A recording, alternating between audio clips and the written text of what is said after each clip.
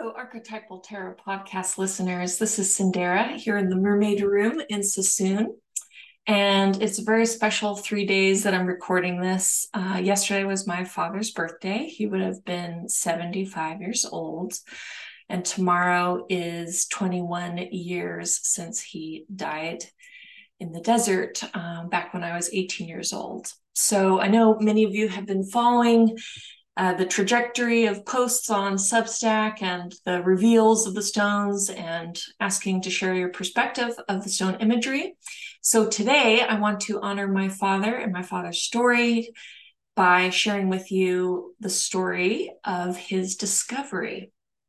So I have here the printout of my thesis back when I was getting my master's degree over a decade ago at Pacifica Graduate Institute. And I wrote this thesis, The Imaginal Stone, Stories of Self and World. And in this chapter that I'm about to share with you, James F. Quackenbush and his discovery. Here we go. In the sweltering summer of 2002, my father is dying within our house in Joshua Tree. Now permanently in bed, he has been unconscious for a long time, perhaps to never reawaken. One afternoon, however, something surprising happens. He is wide awake. With a little help, he sits completely up in bed. He requests some fruit juice, which is brought to him in a clear glass. He holds the vessel and looks at the dark liquid in amazement.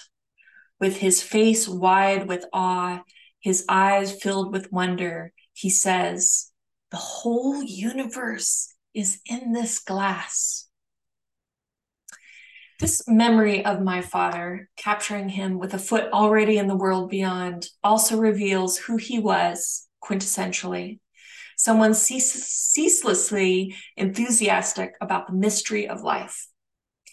After interviewing my mother, Joan Quackenbush, and reading over the decades of letters and newspaper articles that encompassed his life's work, I have come to know him, as if for the first time, as so much more than a dad.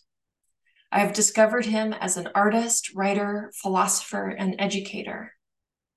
To aid the telling of the story of this multifaceted man, I refer to my father and other family members by their common names. In 1974, Jim was 25, the same age that I was when I wrote this thesis.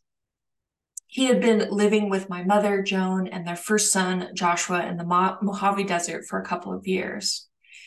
He had worked at odd jobs up until then, including a gardening job in which he built a wall of stone and was able to earn a solid enough income for a house loan.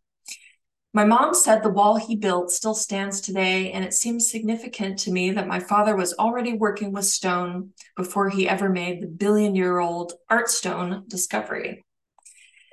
Jim had befriended Peter Spocker, an inventive, long-bearded ex-hippie who had left an education in biology to pursue a life of artistic creation. He had a sharp sense for making money, despite his many interests off the beaten path. He painted colorful cosmic paintings of distant worlds and was a talented jeweler. He collected stones from across the world, from Mexican opals to Indian gems. Jim began to work with Peter, learning from him how to silversmith and selling jewelry in out-of-town craft shows.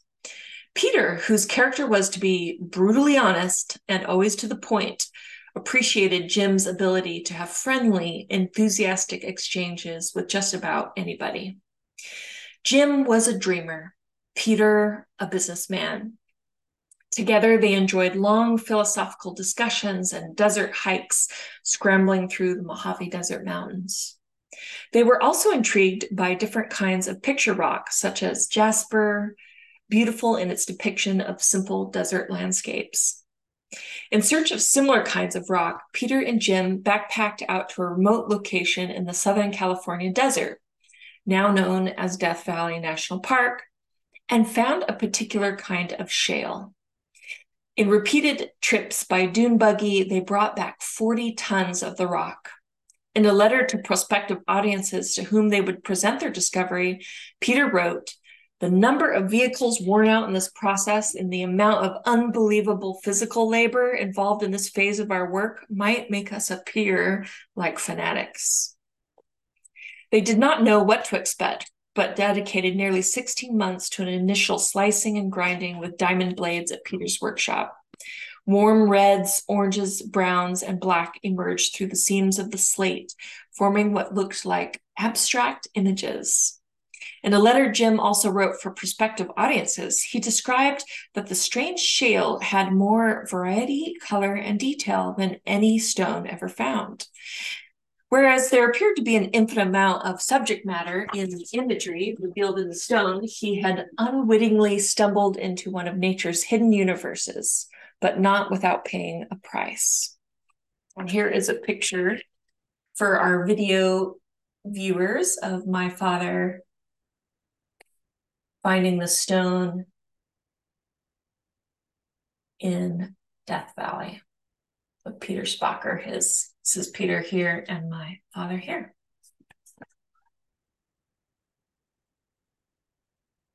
This price that he spoke of, in addition to the painstaking process of finding these palm-sized masterpieces, was the task of bringing this discovery to the world. Jim's patience, perseverance, and his recognition of an aesthetic, indwelling intelligence in the stone distinguished him from the rockhound community. Though a few sold pieces of this rock under the name Indian paint rock, my father felt sure he was collaborating with Mother Nature on some sort of long-range art project. Our arrangement was quite simple, he said. She supplies the raw materials, I supply the perception and imagination, and together we create billion-year-old art. An anecdote recorded by journalist Ken Hyman years later captured the painstaking process of grinding through stone, whereby just the removal of 1/1000th of an inch of slate could result in the loss of a masterpiece. I wanted to get the image a little clearer, so I kept sanding, my dad recalled, but I sanded for a second too long, and the image of a head was completely wiped out. I've lost as many masterpieces as I've found.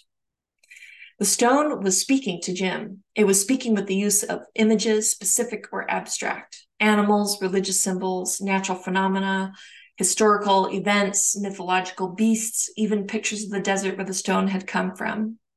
Concerning this uncanny capturing of the landscape, Jim said, "To me, it's incomprehensible. It just makes me feel that I'm working with something a lot bigger than my ego and myself.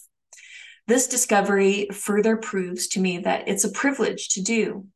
I'm working with something that's true, beautiful, and for all practical purposes, eternal." Jim brought slabs of stone home to continue the search for perfect images, using a pencil and stencils to encircle the pictures. My mother remembered him running out from his back room to exclaim excitedly, "Look, it's a lighthouse." Like Adam, who named the creatures of Eden, Jim eventually realized that the stones deserved to be named individually. Indian Messenger, Woman in Reflection, Startled Elephant, Moon over Mojave, and Monet's Bridge are some of the names that came forth. Peter and Jim began calling the growing stone collection Desert Majesty. With Peter's computer technology, they made a slideshow film showing the images and did public presentations in Tahoe, California. Jim wished to present a story of the cosmos with images instead of words, so that its connection to humankind would be universal.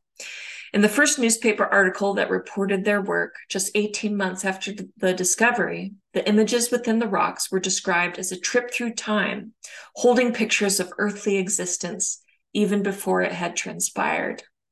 It's almost as if the rock being formed those eons ago were acting like modern-day film, taking pictures of this period of evolution in one corner of the globe and then storing it safely away. Project Billion-Year-Old Art had one catch, my mother remembered. The sale of stones, usually as pendants, was the only way to fund the project, and it was not making enough profit. For Peter, this was a necessary component for projects in which so much time was invented. Also, his diversity of interests was drawing him elsewhere. He wanted Jim's personable salesmanship to accompany him, but Jim had a vision for the stones and wanted to continue working with them.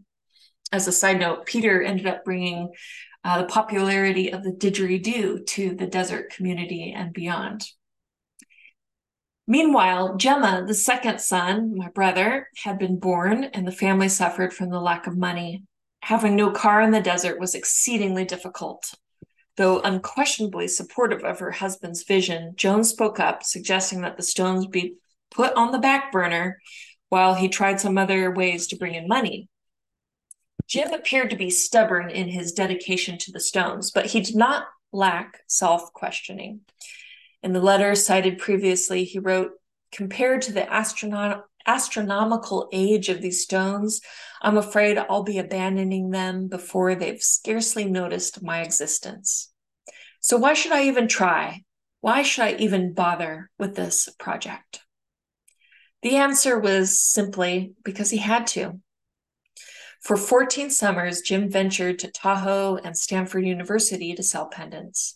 The craft show life was not easy. He faced the constant threat of theft, indifference, and most annoyingly for him, the frequent disbelief that the images in the stone were natural.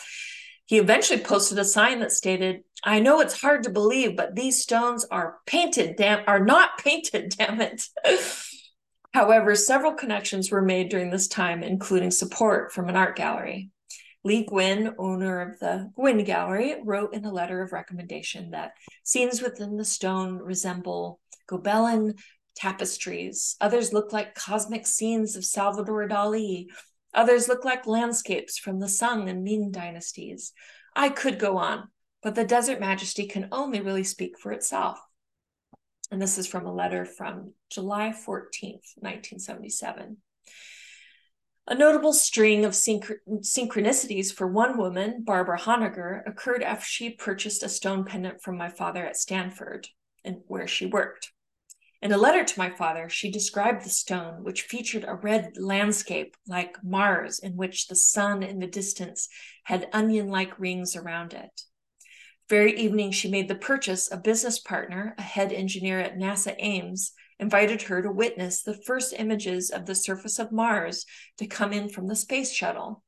Jumping out of bed early the next morning with the stone around her neck, she saw the first picture to come in. She wrote in the letter, "Jim, it was the image on the stone around my neck. Because of the properties of the lenses used by the landing craft on Mars, the sunrise or sunset, I don't recall right now which it was, had those same onion-like concentric circles around the sun. And the red soil was just as that in the art stone." In 1980, Jim received an invitation to present Project Billion Year Old art at Thatcher High School in Ojai, California. This event foreshadowed the work he would pursue more than a decade later. In a letter from Thatcher to my father following the event, the reviews were tremendously positive. An astronomer on the faculty stated that it was a challenging and imaginative journey into the core of the earth and our own imaginations. A mathematician stated, "The exhibit made me more aware of the organization of beauty in nature. Previously, I saw our environment without perceiving it." The letter also contained a scientist's note, rather comically, on my father's capacity to have a long-term plan. "Very valuable for our young people to have met someone who has made a 20-year commitment to a goal. This tended to give perspective to their inability to think more than a day in advance. The presentation was fantastic." Perhaps the most exciting public development since the discovery happened in 1984, when the billion-year-old art stones were featured on the television show Ripley's Believe It or Not. The whole family was ecstatic at this exposure. My brothers had a great time interacting with the television crew, and the resulting clip portrayed my father's work convincingly. The difficulties with money continued, however, and with another child, me, on the way, the financial strain began to weigh more heavily on my dad. "Well, I'm really interested in the education of children," my father said one night. My mother remembers. With an animated ability to tell bedtime stories to my brothers, he had enjoyed capturing the imagination of his sons. He had a killer Donald Duck impression and thought, maybe I can try substitute teaching for a while. 2 years of substitute teaching led to 5 years of teaching second grade. During this period of time, the letters about the project ceased. The stones, the 175 masterpieces my father had framed and named, were temporarily laid to rest.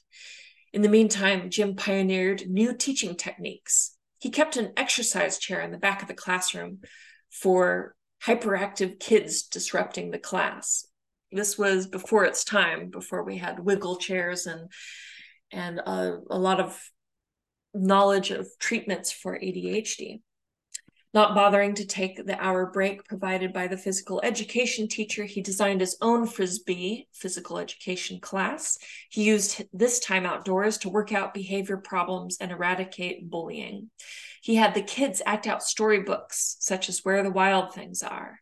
He had the best attendance record at 29 Palms Elementary School. The billion-year-old art stones reemerged in 1993 at the Joshua Tree Community Center. The front page local newspaper article displayed a huge photograph of bird at sunset and introduced the stones this way. Over 1 billion years ago, nature knew what life on Earth would be like today. The progression of man, the space shuttle, and even the Loch Ness Monster were all anticipated, as was the eventual indifference of man to nature's beauty.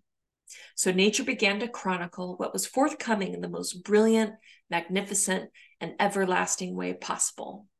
Nature worked fervently to form vivid pictures of the most beautiful and unusual aspects of life, then and now, and tucked the images away in rock for man to discover on his own. Hundreds of millions of years later, local teacher Jim Quackenbush stumbled upon this work of nature. Looking for art in its truest form, the art developed by nature, Quackenbush found the images that would change his life, and he hopes will change the future of education in America. The imagination and reflection within this newspaper article, personifying nature herself, reads almost like a myth. Here the stones are ascribed with a magical quality of prophecy and storytelling, such a far cry from the trained objectivity of most headline journalists. The art stones had awakened from their rest as my father was ripe for a whole new phase with the project. Jim combined the words cosmos, the universe, and osmosis, which means merging into, to create his traveling educational event, Cosmosis.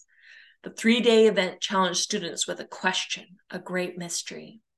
How did the images get in the rock? Cosmosis was multidimensional, encompassing the use of mathematics, science, history, art, reading, and writing. Elementary school kids were assigned hands-on tasks such as Polaroid photojournalism, camera videotaping, back in the VHS days, conducting interviews, leading guided tours of the exhibit, and grinding and finding their own masterpieces. Students could become owners of the stone if they mailed in illustrated stories about the stones or stone images. A 1996 newspaper article reported, "I think it's amazing that when you grind it, you find pictures," 5th grader Tanya Hand said, holding up a 1/4-inch thick square of stone. "In this little rock, there could be over 1,000 stories." Described as a bespectable and bearded Pied Piper and as having a touch of the fervor of medicine men of old, Jim's enthusiasm was infectious with the kids, teachers, and parent volunteers. Watching videotaped footage from these events, I witnessed how children were given the trust and responsibility of adults, and how adults could return to a place of childlike wonder. The newspapers captured the reactions of the kids. Chelsea felt a bond with the piece Sundancer, which depicts a Native American dancing under the sun, because my great-grandmother was Apache, and every time a mother gave birth, the father would go out and dance in the sun. A depiction of a crucifix on a hill was James's favorite art stone and led to this observation. I think God gave this to us for a reason, and to Mr. Q, and not just for artwork. The fact that my dad traveled and carried out these events over 60 schools completely on his own still amazes me. Depending only on school staff and parent volunteers, he would sometimes set up the whole event on his own if their help fell through. Despite his positive attitude in the face of an entire school, there's no doubt these assemblies were stressful and took their toll. I've often wondered if the stress was partially responsible for his diagnosis with colon cancer. In going through his family history, I realized for the first time the success my father achieved. He never made a fortune, but his independent career with a vocation he loved kept our family afloat. Another journalist quoted my dad when he said, "I am lucky and rich. I am doing something that I absolutely love and believe in. It's even better than winning the lottery. And if I did win the lottery, I would still do exactly what I am doing now." These are words from a man who undoubtedly followed his bliss. On July 11th, 2002, when I was 18, my father died. By his own request, no memorial service was held, and his ashes were scattered in the Pacific Ocean. Peter Spocker was found 3 years later floating in Evolution Lake, located on the John Muir Trail in California Kings Canyon National Park, considered to be one of the most beautiful sights of the Sierras. Peter spent his last day also in the view of the tallest summit of the area, Mount Darwin. Though this was like losing another member of the family, there was something about this end that felt beautiful, almost serene for this artist explorer, my father's best friend. The stones have waited in the earth for over 1 billion years, had found a new form in the perspective of human beings. Polished, framed, and named, 175 total, made up the masterpiece collection. They held the possibility and mystery. They held a story. Though my father's relationship with them had lasted for only a blink of an eye and the time of their total existence, the stones held a promise to prevail indefinitely, as perfect as the day they were formed. In that way, within the stones, pieces of my father's perspective remained intact, captured and frozen forever. When I look at them, it is like he is silently looking back. The stones still captivate and command human attention, and under the gaze of ancient stone, how could I deny their calling? Here is a picture of Peter and my father walking away from the camera in Death Valley. And that concludes this chapter, though there is a whole other thesis of exploration here that delves into the psychology of stone and myths of stone throughout human cultures. Plan to release those at a later date. But until then, thank you so much for joining. And please, please, please continue or start to share your perspectives of the stones that are posted on my Substack or on Instagram. We have our first winner of a reader who has shared 10 comments on 10 different stones. And I'm thrilled to be seeing all these perspectives spill in. Some are similar, some are vastly different, and I feel like it is just growing the imagination and our connection to this billion-year-old rock and the earth itself. So thank you for joining and hope to see you soon. Bye.